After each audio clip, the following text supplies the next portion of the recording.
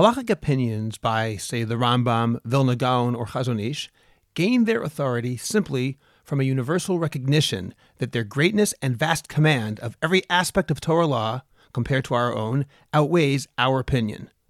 This does not derive from any special mitzvah, still less from any belief that they enjoyed metaphysical inspiration. We are not sinners if we dispute their views, merely arrogant fools. If we do decide to accept the halachic decisions of the poskim in each generation, then by the same token, we should grant the poskim the same authority in every area, since their greatness in Torah enables them to make better decisions than we can make.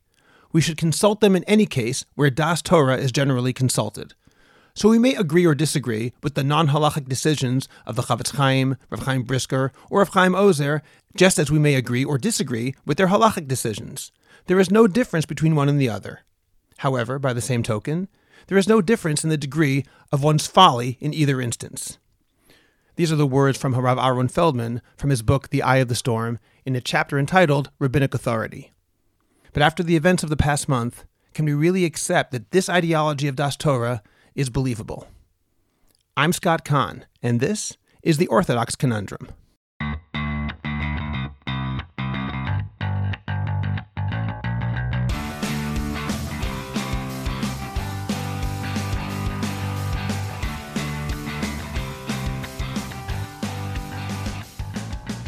This is the Orthodox Conundrum on JewishCoffeehouse.com. I'm Scott Kahn. The past month has given many people who believe in a concept often called Daat Torah pause, or at least the recognition that rabbinic authority in areas outside the 4 cubits of Jewish law may be, in its current iteration, somewhat wanting.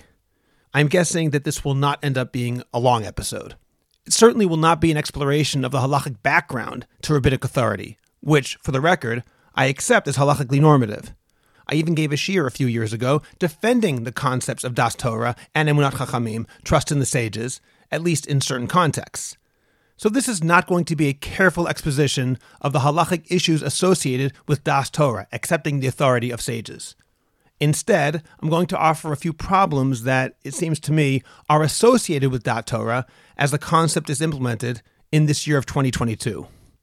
I really hope that people will contact me to let me know what they think about what I say, whether you agree or disagree. You can either email me at scott@jewishcoffeehouse.com, or even better, comment on the Orthodox Conundrum discussion group on Facebook. One thing I guarantee, however, is that this talk will be incomplete. It's some scattered reflections, not a comprehensive treatment of a very important and big subject. For that reason, I expect to follow up with additional episodes dealing with the same idea from different perspectives. Before we begin, please subscribe to the Orthodox Conundrum on Apple Podcasts, Google Podcasts, Spotify, Stitcher, or anywhere else you get your podcasts. Please like the Orthodox Conundrum page on Facebook and join and participate in the Orthodox Conundrum discussion group on Facebook. We have some fantastic discussions there, so check it out today. I'd also like to ask you to become a Jewish Coffeehouse patron on Patreon. Just click on the link in the description of this podcast, and you can get bonus episodes, JCH merch, and more. You'll get special episodes on all sorts of topics that are only available to subscribers, and you'll be helping Jewish Coffeehouse spread our message of a welcoming, intellectually engaged, and honest orthodoxy. It's just a few dollars a month, and you can cancel at any time. We're looking forward to your joining the Jewish Coffeehouse team. Finally, do you have a message that needs to get out? Do you want to reach hundreds or even thousands of listeners?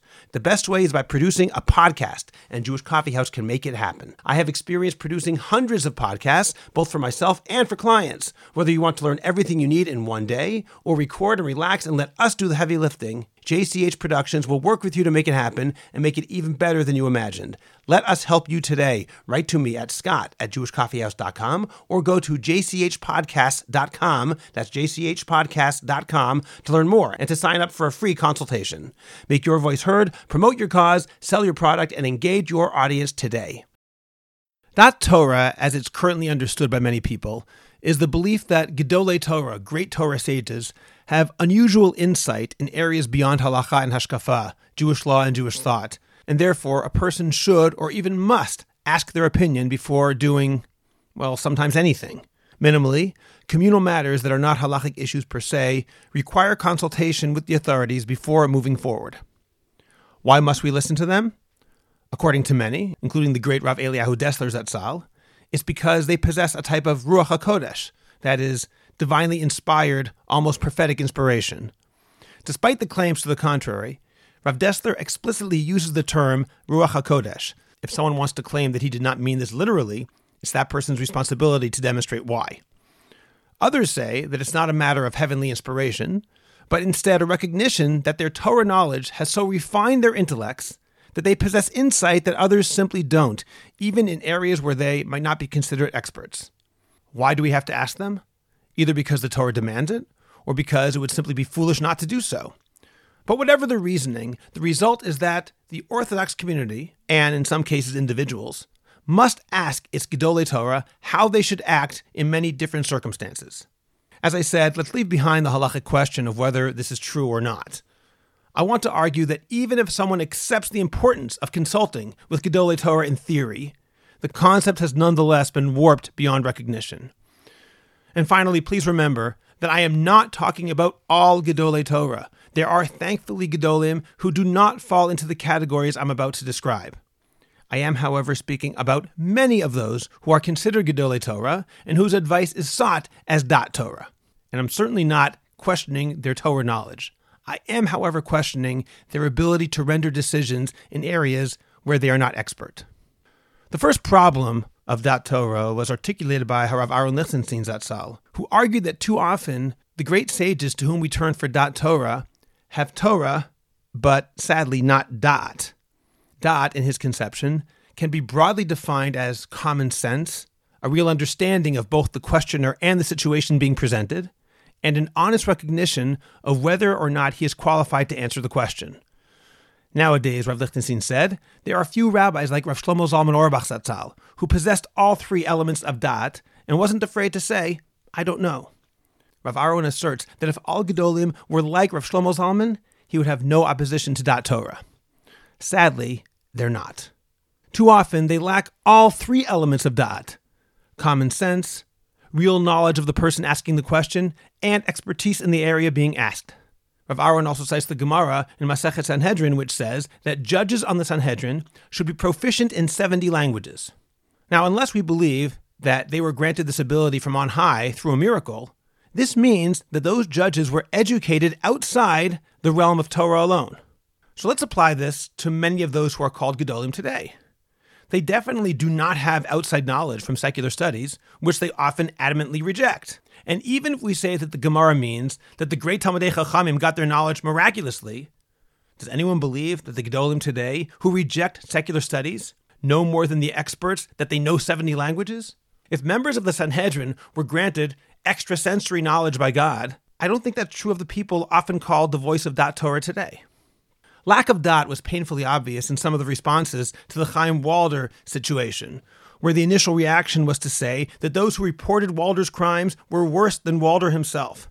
Can anyone truly believe this reflects common sense, that this reflects an intimate knowledge of the situation? And this is merely one example of many. A second issue is the fact that many of the rabbis now who are consulted for Daat Torah are completely isolated from the community at large. Very often, they're ivory tower scholars with amazing knowledge of Torah, but limited interaction with their followers beyond a small circle that's deemed worthy of coming close to them. Rav Moshe Feinstein, Zatzal, used to receive a call every Erev Shabbat from a local woman living in the Lower East Side near him who asked him what time candlelighting was. He was the local rabbi, and he knew what was happening with those who looked to him for guidance. Rav Soloveitchik Zatzal used to spend the time between Mincha and Ma'ariv every Shabbat afternoon answering questions from anyone who wanted to ask a question. The regular Brookline, Massachusetts shulgoers were in regular contact with this Gadol B'Torah. Compare that with the gatekeepers who determine who gets to talk to the Gedolim and when. That's so common nowadays. The ways of Rav Moshe and Rav Soloveitchik are the way I believe it has been and should be. But now we have the unique situation where many Gedolim are insulated from the problems of Jews, both individually and communally. They know about it based on what they're told by their advisors, not based on first-hand knowledge. How can a Gadol B'Torah make communal policy when he is not in true contact with community members, when he is not in touch with their joys and sorrows, with their real lives? The third problem I noticed is a painful reality, which I'm hesitant to mention, but honesty compels me to do so. As I mentioned during my conversation with Rabbi Yosef Blau 2 weeks ago, the Gemara says that someone who's elderly, according to the Rambam this means very old, should not be a member of the Sanhedrin. Too often, the people regarded as Gedolim are indeed extremely old. This does not mean, of course, that they should simply retire, but I question whether halakha would accept them as the leader. Does it make any sense that over and over and over, the people who are appointed, so to speak, as the Gedolim are people who have, frankly, passed their prime years of potential leadership? I assert that halakha would not accept this, and neither should we. Fourth, I think that giving too much responsibility to Gedolim can take away responsibility that rightly should belong to us. When every major decision must be approved or funneled through the perspective of Gedolim, we may inhibit our right and responsibility to think and act for ourselves when we see something that's wrong. Let's not pretend that we can figure everything out for ourselves, of course. We do need to consult with experts in areas where we're not proficient.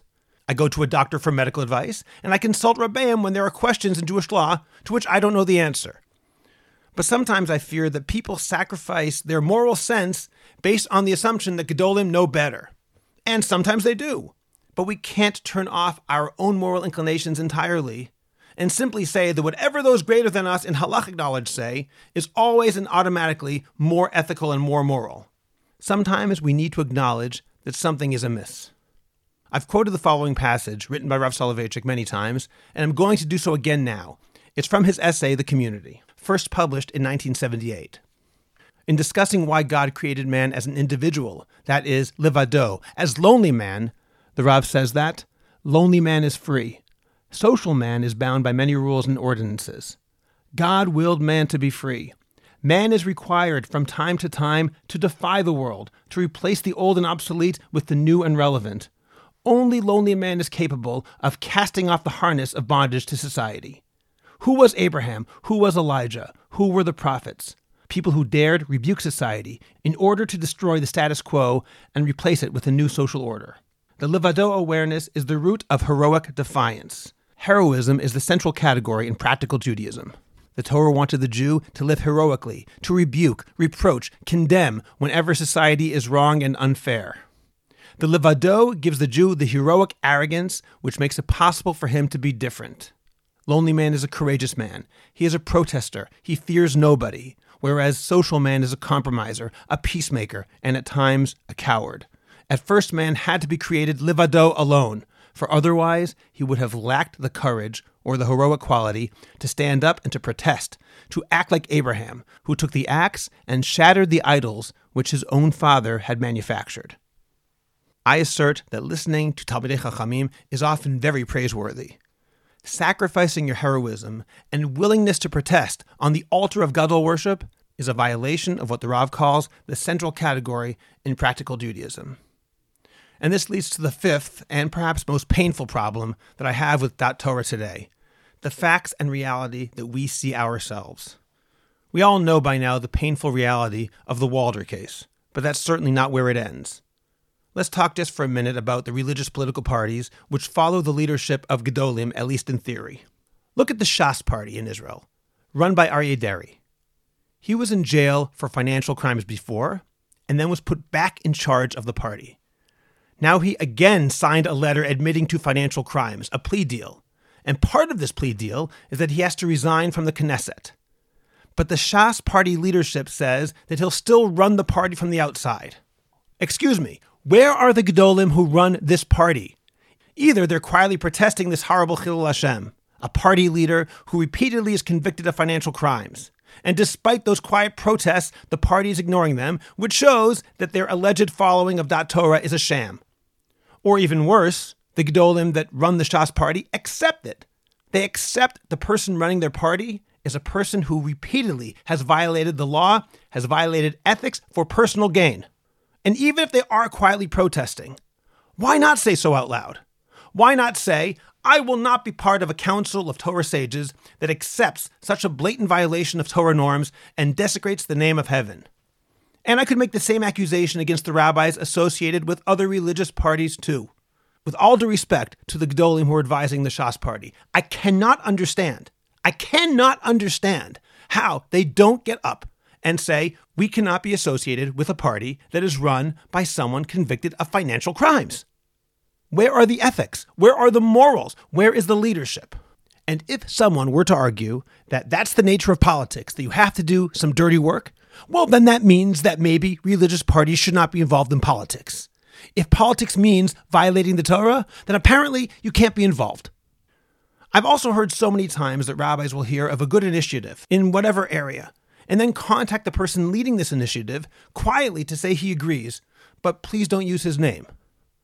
Is this leadership, or is this the cowardice that Rav Soloveitchik mentioned? If this is Daat Torah, why do we see so much moral cowardice? Why do we know that some of what we hear is morally outrageous and we accept it because it's Daat Torah?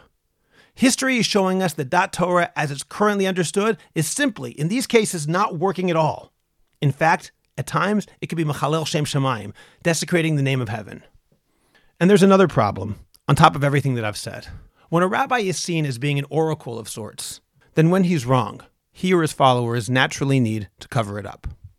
This is very upsetting to discuss. But in the wake of the Walder case, we all saw situations of revisionist history where mistakes were presented either by the person himself or by those defending him as the opposite of what actually happened. Let me give one of numerous examples. This one, something that somebody wrote immediately after Walder's suicide, and then a follow-up clarification. Rav Yoshua Eichenstein initially came out with a statement that read in part, this is my translation, even if there's a teacher who has an opinion in the Walder matter, it is an obligation to teach the children only Das Torah, and to cry out about how dangerous it is to embarrass one's friend in public, and to tell them that there are bad people who are motzi shem ra about him. That means they lied about Walder, and publicized in all places this bad name until they caused him to be ashamed to show his face outside, and they caused him to be emotionally sick until he killed himself, and to explain to the children in a clear manner that this is called murder, and the emphasis should entirely be on the wrong done to him, that they publicized it and violated a Torah prohibition. A few days later, Rav Yoshua Eichenstein issued a clarification. It says at the end, again my own translation, since there are some who mistakenly understood that I have a hint of forgiveness toward the offender, I want to clarify explicitly that I recognize the destructive nature of abuse, and it's obvious that victims should go to anyone who can help, and there is no concern about Lashon Hara. Now, we need to honestly compare this clarification to his original statement. Remember, he said teachers must cry out about how dangerous it is to embarrass someone in public and tell students that bad people, Anashim Ra'im, were Motzi Shem Ra, and publicized this bad name in all places until he was embarrassed to show his face outside and caused him to become emotionally ill to the point that he killed himself, and to explain to the children in a clear manner that this is called murder. But Mechila Kvodo, with all due respect to Rav Eichenstein, how can he claim in his second statement that people misunderstood him? He explicitly said that those who publicized it are Anashim Ra'im, bad people who murdered him, even though his later statement asserts that victims should go to anyone who can help. The people who publicized Walder's evil are the people who could help, since no one inside the community was willing or able to do anything. So are they evil or not? Additionally, Rav Eichenstein explicitly said in his first statement that the bad people were Motzi Shem Ra, which means that they were publicizing something that's false. In the second statement, he says that he has no sympathy for the offender. But Mechilat Kvodo, how can he say that people misunderstood him in thinking that he had sympathy? By saying that it was Motzi Shem Ra, he was claiming that the charges brought against Walder were false. Readers didn't mistakenly detect sympathy for the offender. He explicitly said that the charges weren't true.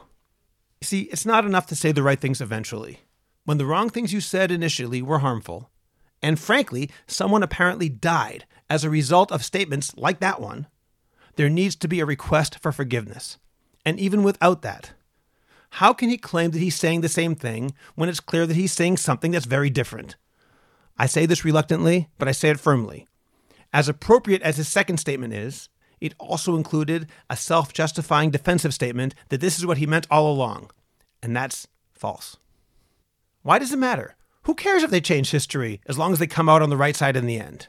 Because it's not about Walder per se. It's not entirely about abuse per se. It's about structures of authority that are not equipped to handle cases like this, but believe that they are. And until they can admit error and say, I was wrong, the same thing's going to happen again and again. Let me repeat that. It's going to keep on happening as long as there's a sense that the Gedolim are infallible. as long as the Gedolim continue the charade by refusing to say chatati, I sinned, or at least I was incorrect. I want to conclude with something that was written by Professor Lawrence Kaplan of McGill University about this revisionism. He wrote a well-known essay entitled Daat Torah, A Modern Conception of Rabbinic Authority, and it includes a chilling coda which he gave me permission to quote in full. He asked me to tell listeners, in order to avoid any confusion, that he is not criticizing the Belzer Rebbe, but rather his biographers. Here is what Professor Kaplan wrote. On January 17, 1944, the Belzer Rebbe, Rav Aaron Rokeach, together with his brother Rav Mordechai, after having escaped in May 1943 from the ghetto of Bochnia in western Galicia to Hungary, left Budapest for the land of Israel, using immigration certificates reserved for veteran Zionists. One day earlier, Rav Mordechai, with the approval and as the agent of his brother, delivered a major farewell sermon in the great hall of the Kahal Yereim of Budapest, in the presence of a large audience of thousands of Jews, together with great rabbinic scholars and the leaders and prominent men of the city and country. This sermon was printed as a special brochure, Haderech, on February 7, 1944, and was reprinted about a month later, quote, since the first printing had sold out in a few days, and from all camps and quarters, requests are forthcoming for Haderech. At about the same time as the second printing, an abridged version of the sermon was published under the title Masmiach Yeshua, The Flowering of Redemption. For as the publisher stated, quote, its content befits its name, for this entire farewell address is filled with promises for the future and encouragement for the present. And we, believers, the children of believers, are certain that the promises of the Tzaddik, the Gadol Hador, the Belzer Rebbe, will be fulfilled for us. And certainly it has been revealed to him from heaven that the end of our troubles is nigh. In the sermon, Rav Mordechai deals with the concern raised by many people of weak hope and faith that the Nazi destruction of Polish and Galician Jewry, as well as the Jewry of other lands, disproved the anti-Zionist policies of the Hasidic and non-Hasidic separatist Orthodox leaders and proved the Zionists to be correct.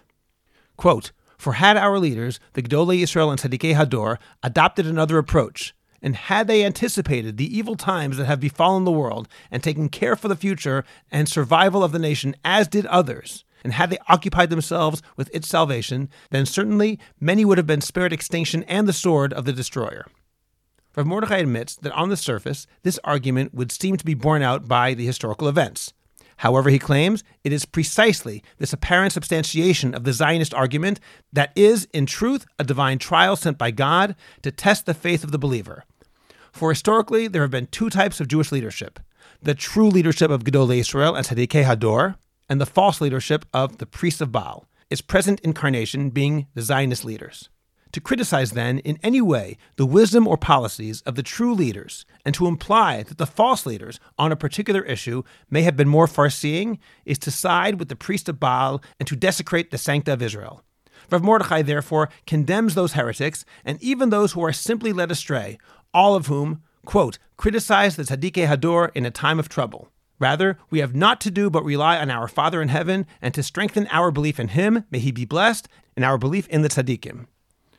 In this part of the sermon, then, Rav Mordechai, as Rav Dessler would do at a later date, uses the doctrine of Das Torah, in his case, a Hasidic version of the doctrine, to defend the Gedolim and Tzaddikim against the accusation that, as a result of their anti-Zionist policies, they had not done enough to encourage Jewish emigration from Europe to the land of Israel. Of particular interest, however, is the next part of Rav Mordechai's sermon, the part containing, quote, the promises of the Tzaddik, to which the publisher of Masmiach Yeshua referred. Here, in a passage of 22 lines, a passage which, because of its importance, appeared in the second printing in boldface, Rav Mordechai responds to the accusation that he and his brother were abandoning their flock in a time of trouble. Already in October 1943, Rav Yisachar Teichtel, writing in Budapest, described in his work Eim HaBanim Smecha, quote, the fear and dread that hangs over us when all the Admorim of our country are attempting to flee to the land of Israel for fear of the danger of the oppressor, and they do not take into account the fact that by so acting, they are causing the spirits of the Jews to sink when they hear the multitude murmuring, the Rebbes are fleeing, and what will be with us? This is how Rav Mordechai responded. I wish to inform and enlighten you concerning the murmurings of many who are afraid and seized with trembling and worried about the future. They are saying that perhaps, heaven forbid, some danger is hanging over the land, and that my brother, the tzaddik of the generation Shlita, sees the future and for that reason is traveling to the land of Israel. for it is there that God ordained the blessing, and I will give peace in the land. He therefore is going to a place of rest and tranquility, and has left us, heaven forbid, to sorrow. What will be our end? Who will protect us? Who will save us? Who will pray for us and intercede on our behalf? Therefore, it is my obligation to let you know, my dear colleagues, sages of Hungary, the truth, that whoever is close to and a member of the circle of my brother, Shlita, knows for certain that he is not going in flight or running away in haste, as if he wished to flee from here. Rather, his entire longing and desire are to ascend to the Holy Land, which is sanctified with 10 levels of holiness. And I know that for a long time he has been yearning greatly for the land of Israel.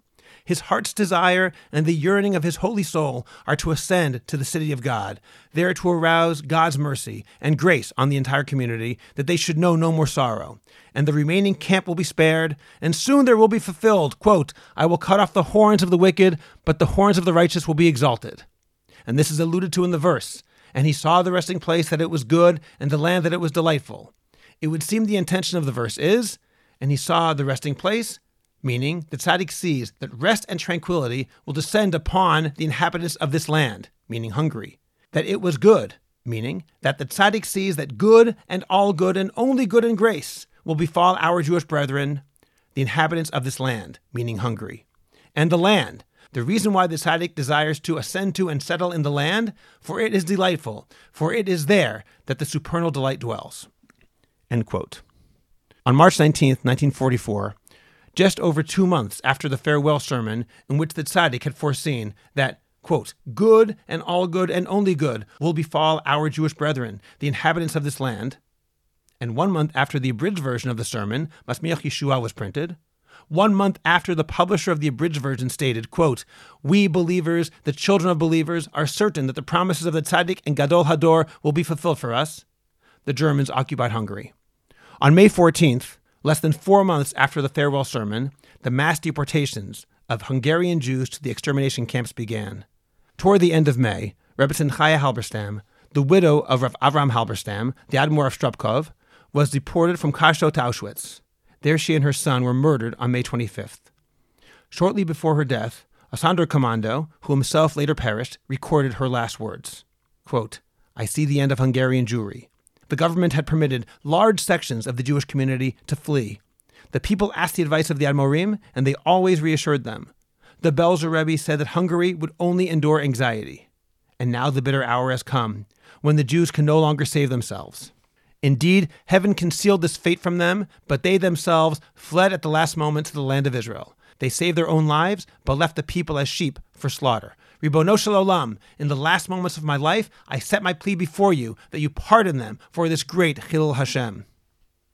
In 1967, 2 Hasidic writers, Rabbis Bezalel Landau and Natan Ortner, in their book Harav HaKadosh Mibelz, reprinted the entire farewell sermon of Rav Mordechai, with the exception of this entire 22-line passage. In place of this passage, they included the following comment.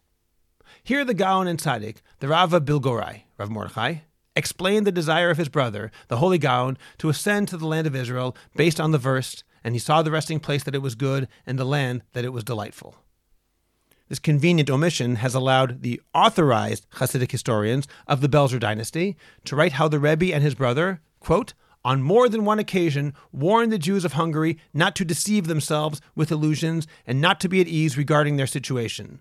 The Polish experience demonstrated that the Nazi horror was just as dangerous in its time of downfall as it was in its time of triumph. End quote.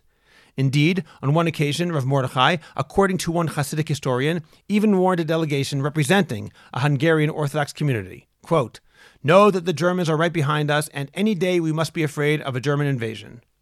However, this historian continues, the Jews of Hungary did not wish to understand and refused to engage in an accounting of their future. That's the passage from Professor Lawrence Kaplan, and I thank him for letting me quote it in full. Note what's going on here. In those 22 lines, Rav Mordechai reassured the Jews of his community in Hungary that everything would be okay. Later on, the biographers took out those lines and said here, Rav Mordechai just explained why his brother wanted to go to Eretz Yisrael, without mentioning the reassurances. And then, even further on in history, biographers said, they warned the Jews, but the Jews refused to listen, 180 degrees from what it was originally. This is revisionist history, and this is a problem which we cannot and dare not ignore. What's going to happen with Daat Torah in the future is an open question. But we can no longer blindly accept the authority of Gedolim just because people tell us that they are the people we need to listen to. They're people who cannot make a mistake, people who are inevitably more right than we are. We also cannot accept revisionist history, and we need to ensure that the Gedolim whose advice we eagerly seek are those who have real Daat, those who are not isolated from the larger Jewish community, those who are at the height of their intellectual and moral powers. We need to be heroic by not sacrificing our own moral sense in every case on the altars of worship of human beings, no matter how great they are in Torah knowledge. It's time for heroism, and sometimes that means standing up and rejecting positions that are untenable, even if they were stated by Torah scholars. Subscribe to The Orthodox Conundrum on Apple Podcasts, Google Podcasts, Spotify, Stitcher, or anywhere else you get your podcasts. Please visit jewishcoffeehouse.com for other episodes of The Orthodox Conundrum, as well as many other great podcasts, including Intimate Judaism, The Maimonides Minute, Chochmat Nashim, The Francisca Show, and Let My People Eat. I'd appreciate it if you go to Apple Podcasts and rate and review The Orthodox Conundrum. It takes literally 2 minutes. It's just giving a certain number of stars and writing 1 or 2 sentences. Please like the Orthodox Conundrum podcast on Facebook and join our growing Facebook group, the Orthodox Conundrum Discussion Group, where you can feel free to discuss issues in Orthodoxy in an honest and friendly environment. I hope you'll become a Jewish Coffee House patron on Patreon. Just click on the link in the description of this podcast, and you can get bonus episodes, Jewish Coffee House merch, and more. You'll get special episodes on all sorts of topics that are only available to subscribers, and you'll be helping Jewish Coffee House spread our message of a welcoming, intellectually engaged, and honest Orthodoxy. Just join Patreon. It's only a couple of dollars a month, and you can stop anytime, so join today. Finally, do you have a message that needs to get out? Do you want to promote your business, your organization, or your cause? The best way is by producing a podcast, and Jewish Coffee House can make it happen. I have experience producing hundreds of podcasts, both for myself and for satisfied clients. Whether you want to learn everything you need in one day, or relax and record and let me do the heavy lifting, Jewish Coffee House Productions will work with you to make it happen and make it even better than you imagined. Let me help you today. Write to me at scott@jewishcoffeehouse.com or go to jewishcoffeehouse.com, click on Productions, and sign up for a free consultation. Make your voice heard, promote your cause, sell your product, and engage an audience now. I'm Scott Kahn. This has been The Orthodox Conundrum on jewishcoffeehouse.com.